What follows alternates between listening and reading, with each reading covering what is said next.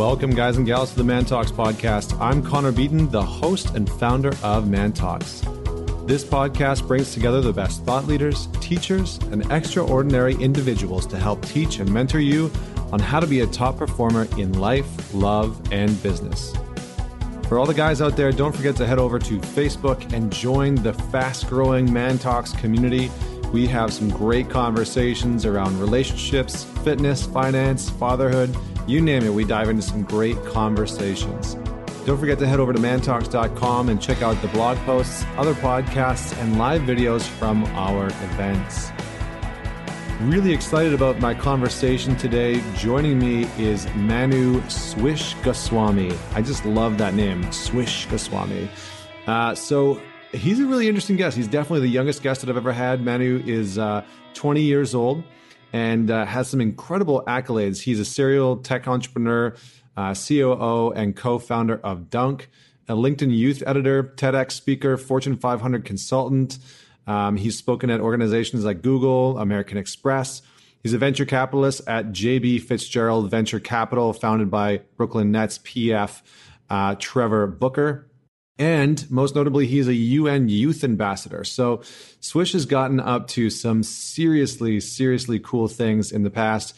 And today we are going to dive into the future of entrepreneurship. We talk about a few things from understanding social entrepreneurship and its value and its pull to younger generations. We talk all about how to build a personal brand, because Swish has actually done a really incredible job of building up one of the top LinkedIn influencers profiles on LinkedIn, which is absolutely incredible. And we jam on a few things from starting your own venture to venture capital to understanding how to pitch and get investment. So today is all about entrepreneurship, and he's got an incredible story. So without any further delay, I'd like to welcome Swish Goswami.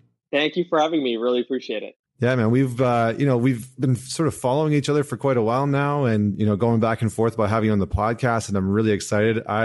If I'm not mistaken, you're my youngest guest so far. Oh, I appreciate it. So let's just dive in, because I think we got a lot to talk about, a lot to unpack. But I'm going to start off with the question, which is, tell us a story about a defining moment that has made you who you are today. Yeah. So firstly, again, thank you for having me on. The defining moment, I guess, would be in grade 7. So not too long ago, but about 6-7 years ago, when I was basically going and playing basketball, coming back from lunch, and I saw a sign-up sheet for a club for debate.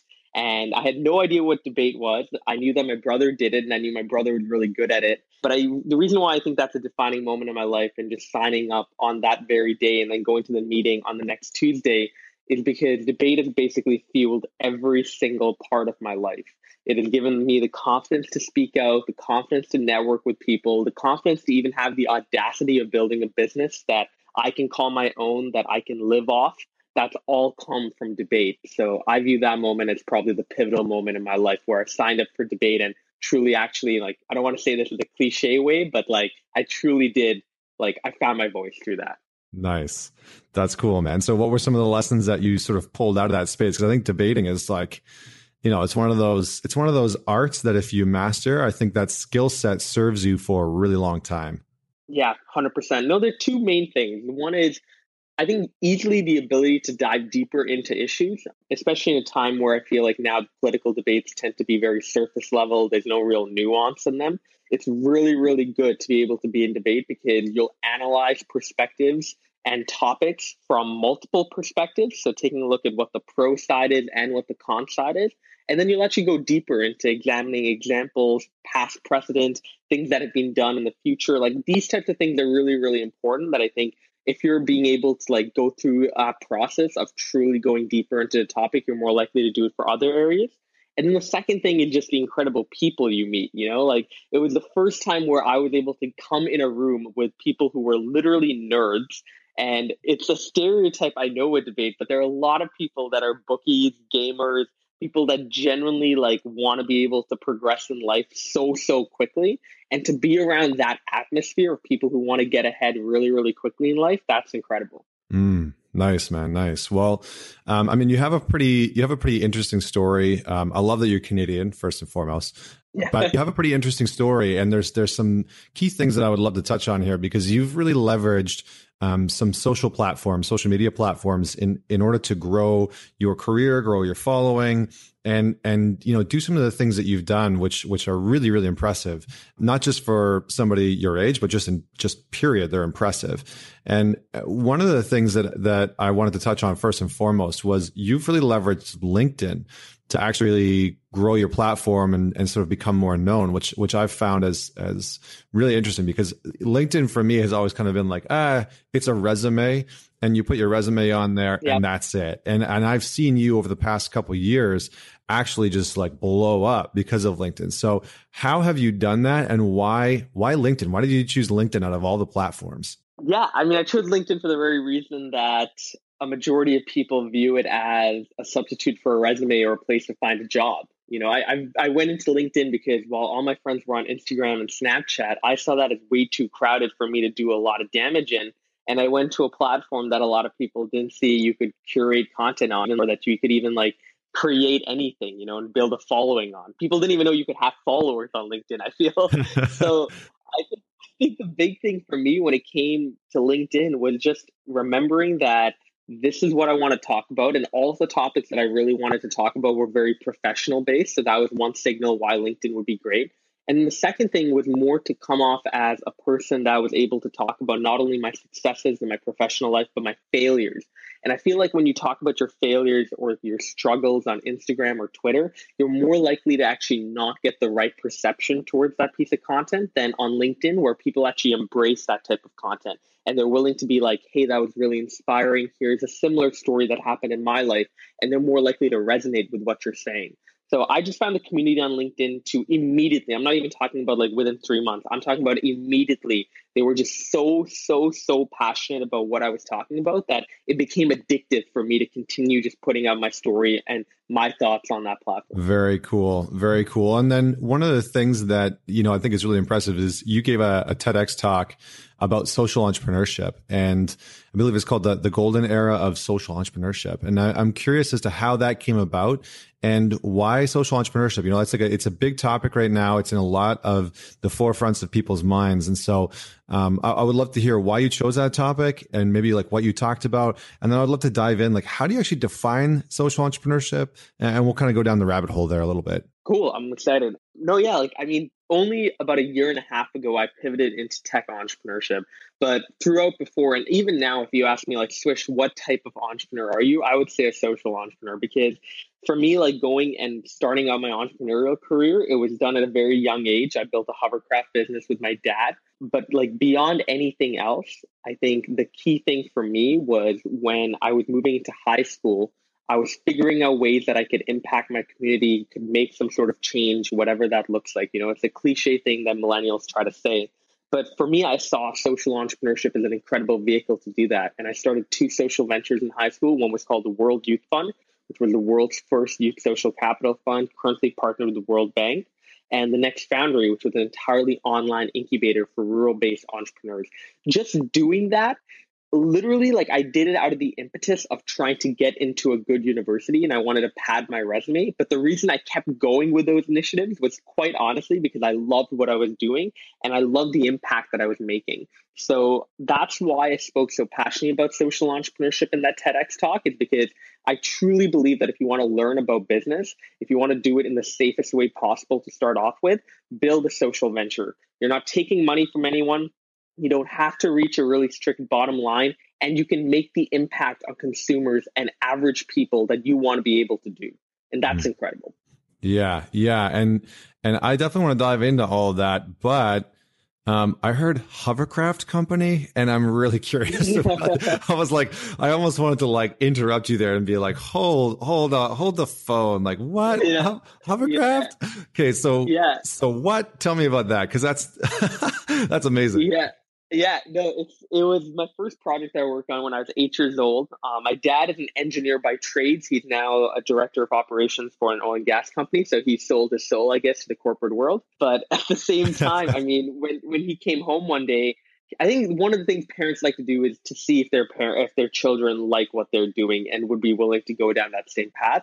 And so for me, I think my dad was kind of like, not insistent, but he wanted me to try out some form of engineering when I was like 8 years old. But he was like, I'm not going to be able to get this kid to learn about pipelines and where, the oil and gas industry is situated and where it's going. So might as well do something he likes. So for me, like I loved consumer electronics growing up, like, the remote controlled cars, the hovercraft, like all of these things were great. And so I bought something called a Havoc Heli, which was basically a styrofoam helicopter. It was rechargeable and remote controlled.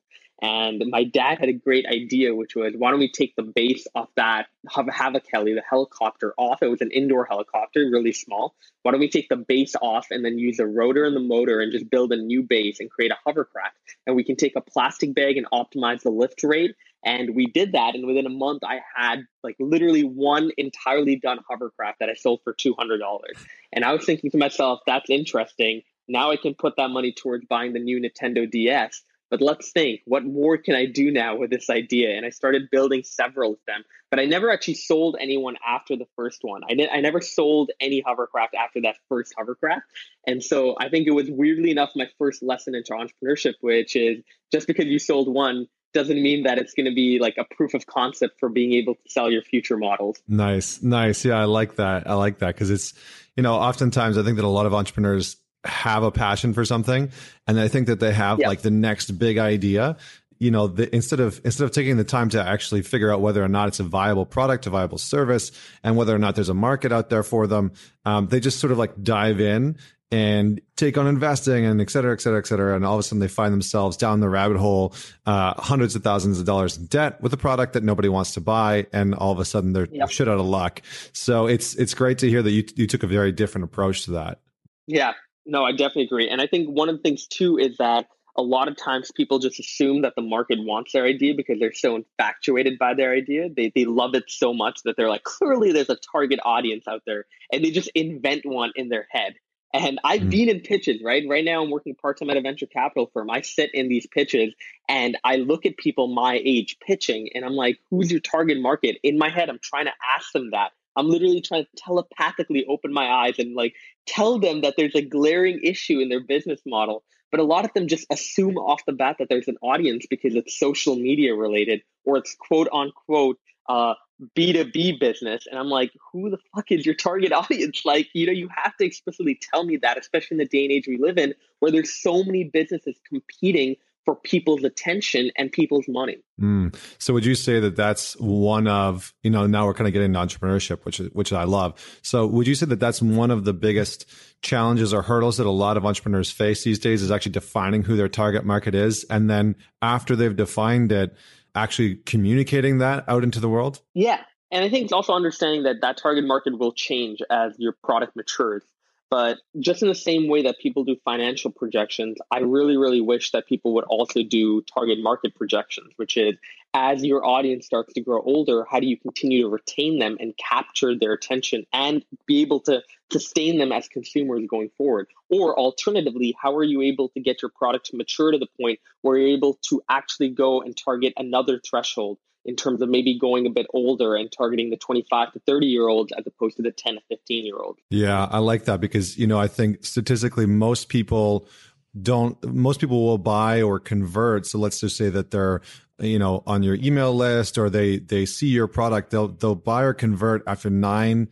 So I think it's like 9 to 15 touch points of your product. Yep. And so you really have to have a very clear understanding of who those people are, what they're actually looking for, so that each and every single time that they're seeing your product or service, they're actually getting a clear understanding of like, oh, this is for me. Oh, this is for me. And that reaffirming of, oh, this is for me, is really one of the core pieces. And so if people haven't identified their target demographic, then that's a huge issue. So how do you think, since you've seen a lot of these pitches, how do you think that people can go about actually defining and honing in on who their target demo is? Like, what are some of the components that actually go into that? The number one thing is, a lot of people need to realize that when you come up with a product or service, the best thing that you can do before you ask for money and before you pitch to a VC or an institutional investor is go and actually test out the idea.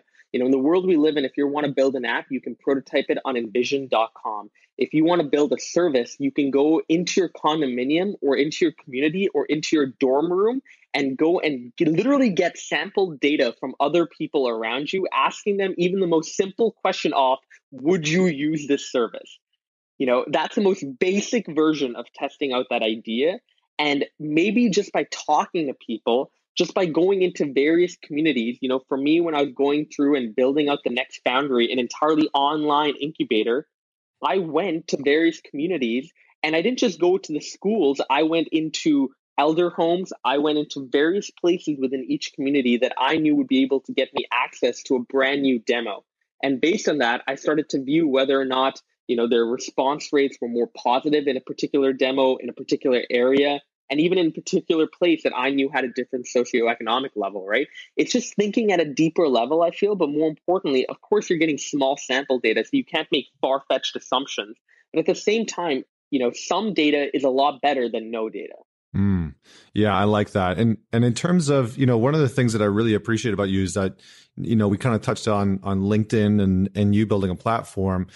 I think one of the things that's really interesting for me is you've managed to overcome the sort of age thing and actually build a personal profile around entrepreneurship for somebody that is so young. So when you're sitting in these, boardrooms, you're sitting in these meetings with these guys that have been, in the VC industry, in the venture capital industry for however long, a decade or two, what are some of the objections that you come up against as a young entrepreneur in that space? Because I think that your story and your journey is so relevant for people, no matter what their age is, because one of the things that I've seen is that a lot of guys and a lot of women are starting to look at entrepreneurship as an opportunity that they can step into from their career. So they might be in their 30s or 40s or their late 20s, and it's a transition that they're wanting to make, but they're really concerned that, I haven't been an entrepreneur. There's a whole bunch of things that I'm not going to know about. How do I position myself as this credible, authoritative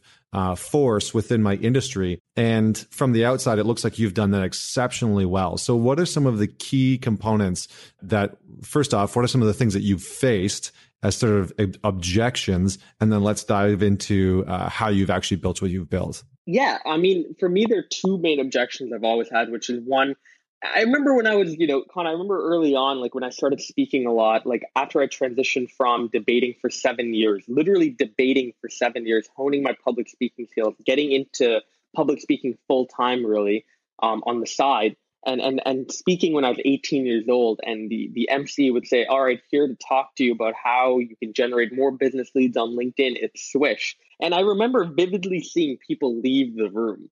Not maybe because they didn't want to hear about how to get more business leads, but probably because they heard the words 18-year-old and were like, oh, it's just going to be another presentation by this young person who doesn't really know what they're talking about, probably just got a lot of press, and that's why they're here. And I can understand and I can empathize with that, because I think there are a lot of young kids doing that right now, and there are a lot of young kids full of BS. But at the same time, I think the big thing for me was being able to get credibility within my industry.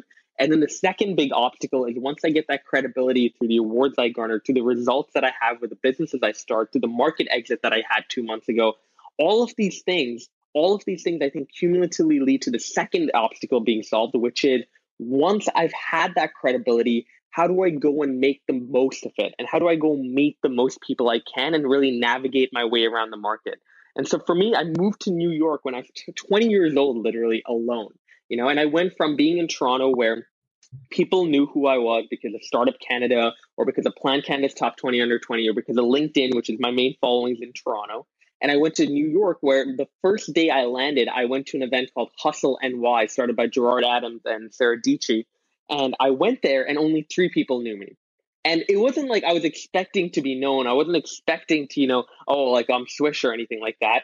But it was just, you go from an entire environment where you're comfortable because everyone around knows your spiel, everyone knows what you've done, and you go into an entirely unknown room and you have the credibility because you're in the room. It was an invite only event, but you still have to navigate your way around and talk to people and get connections and referrals to the people that you really want to talk to within 1 to 2 months.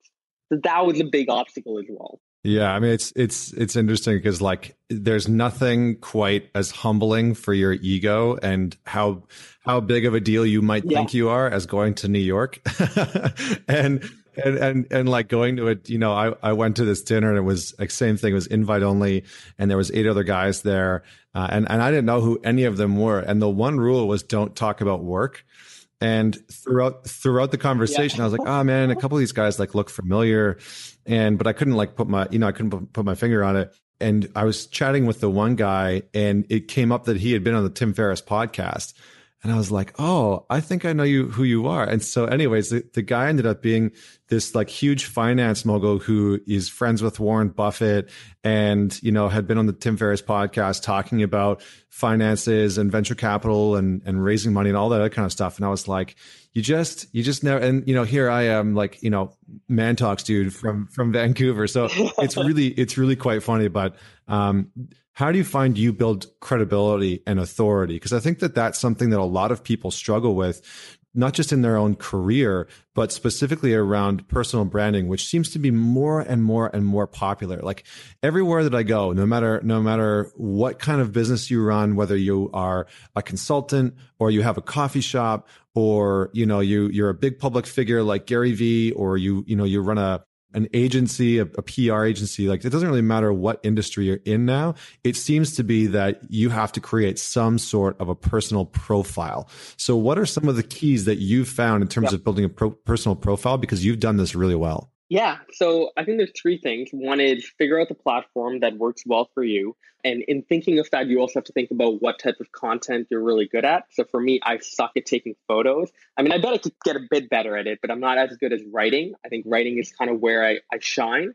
So I knew that the platforms that I would probably deviate towards in terms of my professional brand would be things like LinkedIn and Facebook.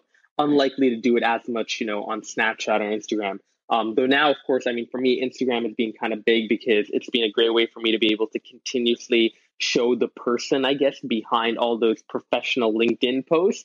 And it's my personal account. So I'm able to post anything that I want that, you know, if I'm chilling with friends or doing whatever, I can share the behind the scenes of that. So that's one consideration, is just what platform and content are you really good at? The second thing I think when it comes to your personal branding is collaborating with people. You know, it goes undersaid, I feel. The number one way to grow an Instagram following, like despite all the weird, like quote unquote secrets you can get from these people who've grown Instagram accounts, but then you check their account and they only have 300 followers or something. But like whatever, like the biggest thing that you can take away from all these courses or whatever is literally collaboration, going out and meeting people who have a similar following to you, building content with them, and getting them to post it on their Instagram story, or getting them to share it on their LinkedIn, or getting them to feature it on their Snapchat, and you do the same for them as well, right? If you continuously do that, you're going to grow together. That's one of the early things I did for LinkedIn too, is there are a lot of things like engagement pods, and I didn't like that idea as much as creating a collaboration group wherein we don't go and we like each other's like statuses or anything like that. But what we do is we work with each other in that little small LinkedIn group that I have to write articles with one another. And I was around 12,000 followers at that time. A guy called Josh Fector, who, if you're on LinkedIn, you've obviously seen this guy, was around 2,000. And Michaela Alexis was at 30,000. She's an incredible incredible LinkedIn expert, I would say. We all grew along with four other people from our followings to now Michaela's at 70,000, I'm close to 50, and Josh is close to 35 or something. Like, it's not only, of course, because of collaboration, but it's a big factor because my audience started to see Josh, Josh's audience started to see me, and we started really being able to find a really good synergy with one another. And the third and probably final way when it comes to personal branding, and this again, I think goes undersaid, is being a good human being. And the reason I say this is because, especially if you want to grow a following on LinkedIn, it's the small things that really, really, really count. If you're a person that goes and set up a connection with somebody, right? And you go and ping them immediately saying, hey, love to be connected. What can I help you with? Off the bat, you have just been awarded one fan that is going to remember exactly what you did forever.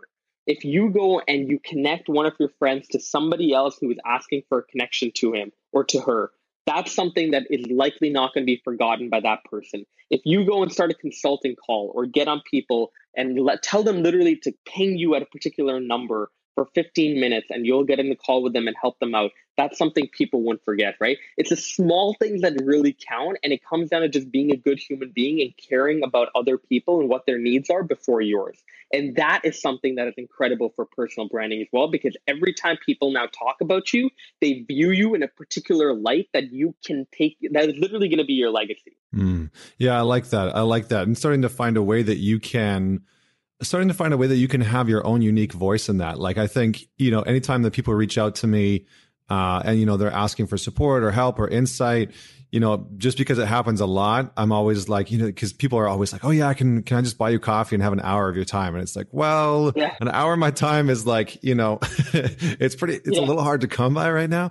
But I've sort of divert to, send me a voice memo. Like, here's my phone number, send me a voice memo, or send me a voice memo through Facebook. And then that's like the easiest way for me to communicate, and I can answer questions and get back and be of service then. And so I think there's a lot of different mediums and platforms. And so I think that, being able to find what works best for you, because I love talking. So my medium is always around video and podcasting and being able to engage people in this way. So finding your medium, as you were saying, is a huge, huge component.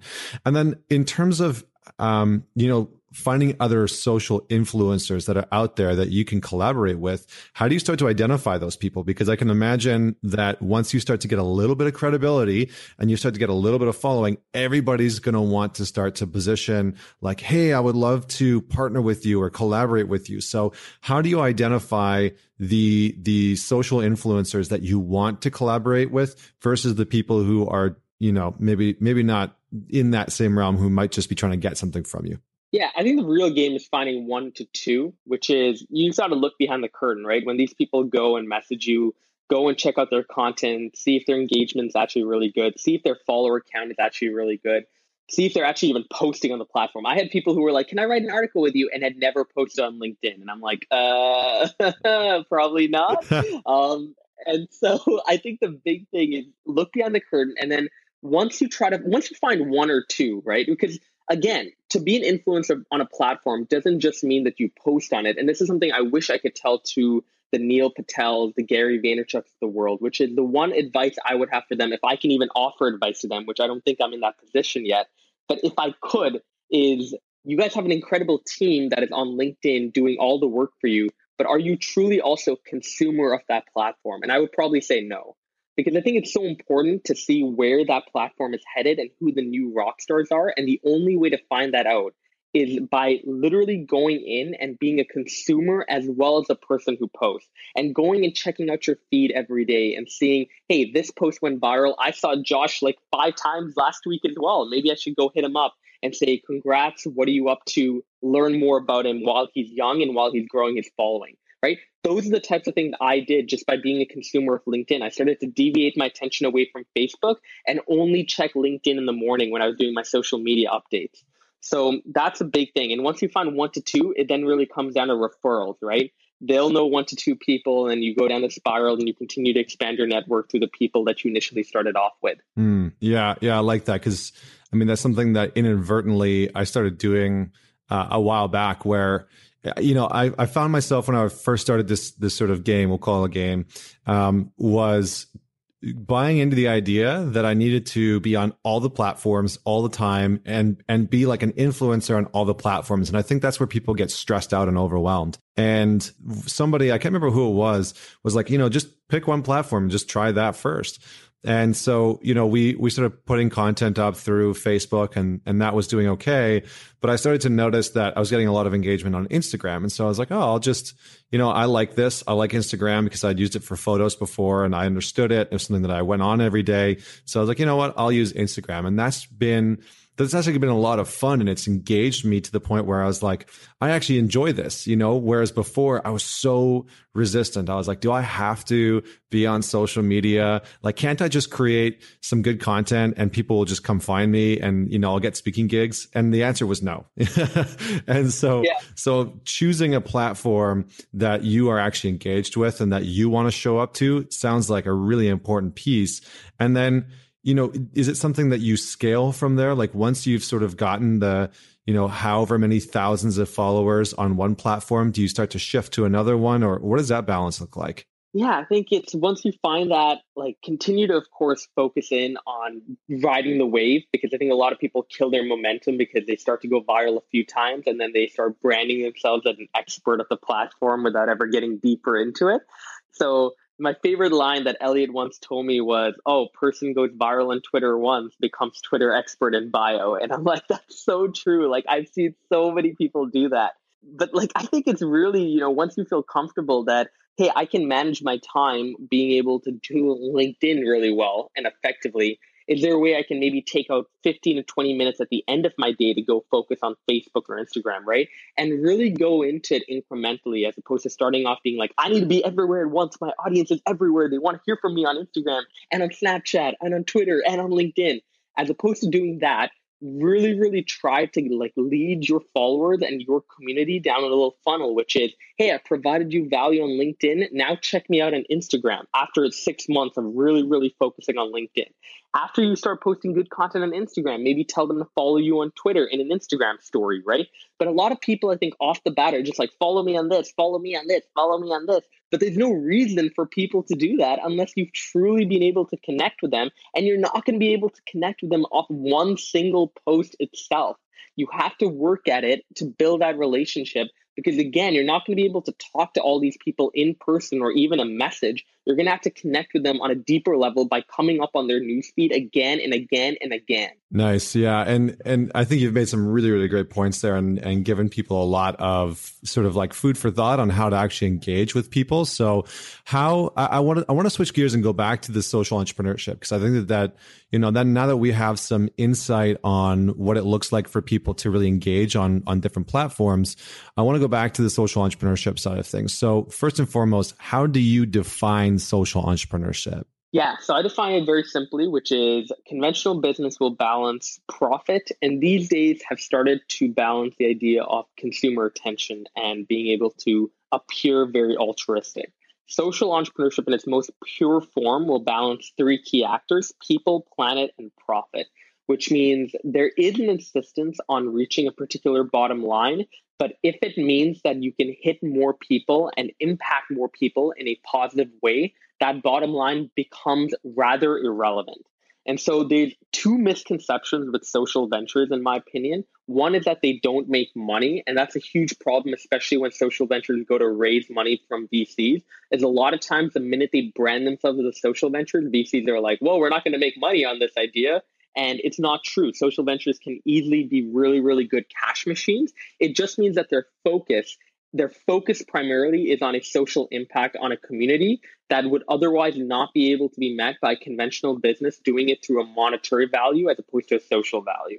And the second big misconception for social ventures is, by being a social venture, you have to literally target like one of the big social issues like poverty or something like that. Like, that's the first thought people have when you talk about social ventures. But, like, I've had people who literally created social ventures tailored for their community. Like in Fort McMurray, Northern Alberta, for the American audience, by the way, Northern Alberta and Fort McMurray, when there was a terrible forest fire, I saw nonprofits that sprung up just to fix that fire and to be able to provide money and resources to the families that had their homes turned down.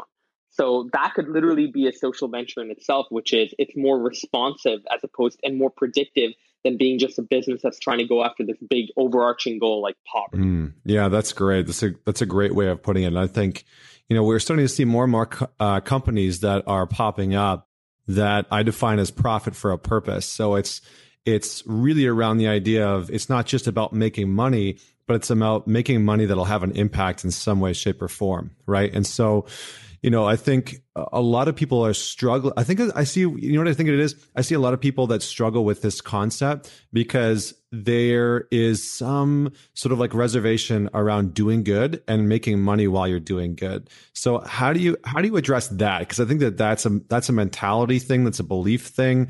And how do you address that belief? Yeah, I mean, the big thing is I actually like to look at, compare Bill Gates to Gary Vaynerchuk, right? And I think that's a great example, because when I was speaking to Gary about this, one of the things he told me is there's a way, and I think he said his life will be a testament to this, which is there is a way to build legacy in the form of saying, I built my wealth while helping people. while, of course, Bill Gates never planned for it. He was so young, but the way he went about his journey was make an enormous amount of wealth and then give it away. And I think in the world we live in right now, there is easily, both models, in my opinion, are correct. There's no one correct model, if you will. As long as you're providing an impact to other people and helping people out, that's great. But I think there is a very easy way these days to be able to grow your brand and grow your business and grow your wealth while giving back in the process of doing so. And do you see social entrepreneurship being something that is really engaging for people of any generation, or do you see that there's a certain subset of people? Because a lot of the social entrepreneurs that I've met are generally people that are in my generation or your generation and the future generations that are coming up. But I see a lot of people in older generations that still have that like traditional money-making machine. Like you build a money-making machine and that's it. That's the bottom line. So is that something that you've seen as well? And if so, why do you think that it's our generations that are starting to like really lean into the idea of social entrepreneurship? Yeah, I mean, I don't like, I got to be careful qualifying the answer, because I bet there are people who are older who also, love the advent of social entrepreneurship, love the, aspect of giving back and altruism. But at the same time, I just think the way that they did business and the way that they grew up in like a society where in business, like you were saying, was so cutthroat, like reach the bottom line, hit your targets as an employee and continue moving on. And it's all about numbers. I think these days it seems to be that our generation and, the younger generations tend to be more apathetic. Not apathetic, I would say, sorry, empathetic. That's a weird play on words there. They seem to be more empathetic, I think, to the world's issues and what's going on in the world today. And I think it's something that mainly has probably come through social media, which is these days we can hear about tragedies. We can hear about terrible things happening around the world just through a click. And we're so basically plugged into the world and what's happening in it that it definitely does lead us to being more informed about social issues. And it makes it so that a lot more people are likely to take these social issues and feel like there's a way to fix them, even if I'm 6,000 miles away in a different country altogether. And so I do believe that the rise of social entrepreneurship and the rise of social media have definitely been in tangent with one another, but it's something that's probably been proportional at the same time. And do you feel like there's a certain value or merit to companies today who are starting to shift their model to have some form of a social mandate within the organization to attracting, just like the correlation to having the social mandate within the corporation to attracting some of the top talent of the upcoming generations? Yeah. Because it seems to be pretty important. It seems to be like really inherently important for our generations. Yeah. That's such a great question. I mean, this is going to be my only plug during the show, but yeah, like that's literally what I speak about at corporations, right? Like, whenever I go to the Goldmans or the American Expresses or Googles or whatever, all I talk about is, guys, you guys have a marketing budget. You're trying to reach this younger generation. Instead of just being like, okay, the younger generation, they're on social media, start to understand what they like the most. And normally, and I'm kidding you not, there are actually statistics to back this up. All of them are falling through my head right now. But the younger generation, on average, tends to follow at least 3 to 5 philanthropic pages on Instagram. Just the feel-good pages, right? The videos that show some really terrible situation being resolved, or a picture that shows a very, very powerful statement basically done by giving. And I think the big thing here is not to suggest that our generation is on social media and that's it, but our generation loves consuming content that makes us feel good. And one way to make us feel good is by showing good actions and good deeds, right? It's very simple that way. So I feel like, one of the things I was talking to, I think 2 weeks ago, I was talking to the VP of marketing at Western Union. Their most trending YouTube video was a campaign they did where they got 60 people, 60 influencers to go around the world and give these little cash boxes to people. And that video legitimately got the most views by probably double, I would say, double the amount of views on YouTube than any of their other videos. And then they're asking me questions like, hey, what should our marketing budget look like? Or where should we put our content towards? And for me, it's very clear, which is if you want to incorporate a social entrepreneurial model, it doesn't mean you have to go about the model that Tom Shoes, for example, has, which is every pair you buy, you donate one, which actually has been found to be pretty disruptive because it's literally torn down the entire domestic market for shoes in some of these developing nations. You don't have to go to that extreme. But what I would say is if you start to like really tie in your philanthropic initiatives, bring them more as a focal point in your marketing budget, and at the same time start to add more meat and more talent towards it and bring more of your tech into that, it can be really, really big. Yeah, I mean it's really interesting. There's a couple of things that popped up there for me while you were talking. One of them was that the idea that millennials and my generation and your generation, the ones to come, will actually be the first generation that will leave this earth with less than what their parents left with. And so there's a lot of studies that are being done around this, but what they're finding is that our generations are really looking for meaning over the accumulation of money. And so the more that we can start to tap into that, the more that, the more we can find meaning within our work, the more that we can create products and services or marketing campaigns, or advertisements that are tuning into this idea of meaning and fulfillment, the money will follow that. And secondly, the other thing that I wanted to talk about was in and around the idea that, you were talking about this campaign that, what was it? Western Union? Western Union, yeah. Yeah. So it's really interesting because there's a bunch of research that was done about a decade ago that was trying to discover who benefits the most out of giving. So what they were studying was they had the giver-receiver medium. And so somebody would give somebody else a gift or a charitable donation or something along those lines. And they were trying to test and clarify who would actually benefit the most in that situation. Because you would think that the person receiving is going to get the most out of that situation because they're receiving something that they really need. But what they found was it wasn't the giver or the receiver who benefited the most from a release of dopamine and serotonin, so like an actual neurological happiness release, but it was the person watching. It was the third person who was actually witnessing the gift giving and the receiving in that situation that actually benefited the most. So it makes sense that we, need to create these campaigns and these philanthropic components within our organizations that are going to have a huge impact on people everywhere. So if we can start to put our sort of corporate culture into these campaigns, it sounds like that's going to have a huge, huge impact on how people perceive our brand. Yeah, I love that. I really, really love that. And I think you nailed it right there, Con. Like, damn, we should switch places right now. That was insane. That was fire. That was fire. Thanks, man. Thank you. Well, I also want to ask you.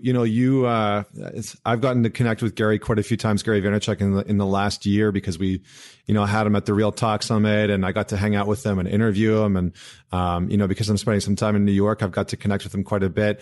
But it sounds like you just started a new venture with one of Gary V's ex-employees, and the new venture is called Dunk. And I'm curious about how this new venture came about. And first and foremost, my question is, did you poach Gary's guy? Like, what happened there? Yeah, that's a good question.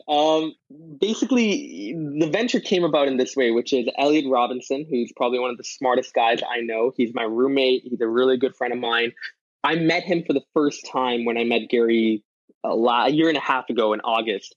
Went to go speak to him at his office, and I saw that the only young person really working for him at that time, and by young I mean like my age, like I was 18 years old, the only really like young person in the room was Elliot. And so we connected off the bat. He was hyping me up. He was the type of person who's like, oh, you're gonna love it, like make the most of it, you'll enjoy it, that type of thing. And after we stayed connected and just started going back and forth, started FaceTiming each other regularly. And when I was moving out to New York to sell my company, I basically wanted to hit up somebody in the area who I knew I could trust on to help me out with networking and connecting with people. I asked Elliot, and on the first night he invited me to that Hustle NY event I was telling you about earlier. He literally did so much to bring me into his circle, to connect me with as many people as possible. And within a month, he also moved in with me because we just had a great rep going on. we both live with each other and another person actually who's, Gary's personal writer, Colin Campbell, who's awesome. So our house is literally a Gary V fan club, if you will. But at the same time, Elliot's been working on this idea Dunk for about 3 years now. He's grown Dunk as a platform. It's at Dunk on Instagram to 2.2 million followers, and he's been buying accounts. And in total, he has a media network of over 10 million followers, hyper-focused on basketball. And that's something we both love, right? We're very competitive. We played 2K. We had $1,000 basketball bet that we haven't really followed up with yet, but we'll definitely play a one-on-one for $1,000 soon. But at the same time, we wanted to find a way to work with each other. I was looking for another project, and I was thinking of consulting for basketball teams and players. And when we both decided to go to Slam Magazine, which is a potential client, we gave our individual pitches, and they came out to be the exact same thing, except Elliot's pitch was a bit better because he had 10 million behind him, and I had to use his follower base in order to be able to amplify Slam Magazine's content if they went with me. So what we decided is to bring those models together, to start this company together, because it wasn't really a company before. It was just a number of Instagram and Facebook and Snapchat pages. So really to come together, hire people, get office space. And Elliot was already thinking of really transitioning and moving into it full time. So the pieces just aligned. Gary's coming on board actually into the company as an advisor for it. So that's really cool also to be able to have him as an advisor and then later on potentially an investor. So that's really what I'm working on right now, is taking this from just being a media network of over 10 million followers to taking it and really starting to do a lot of brand promotions and starting to do a lot of consulting.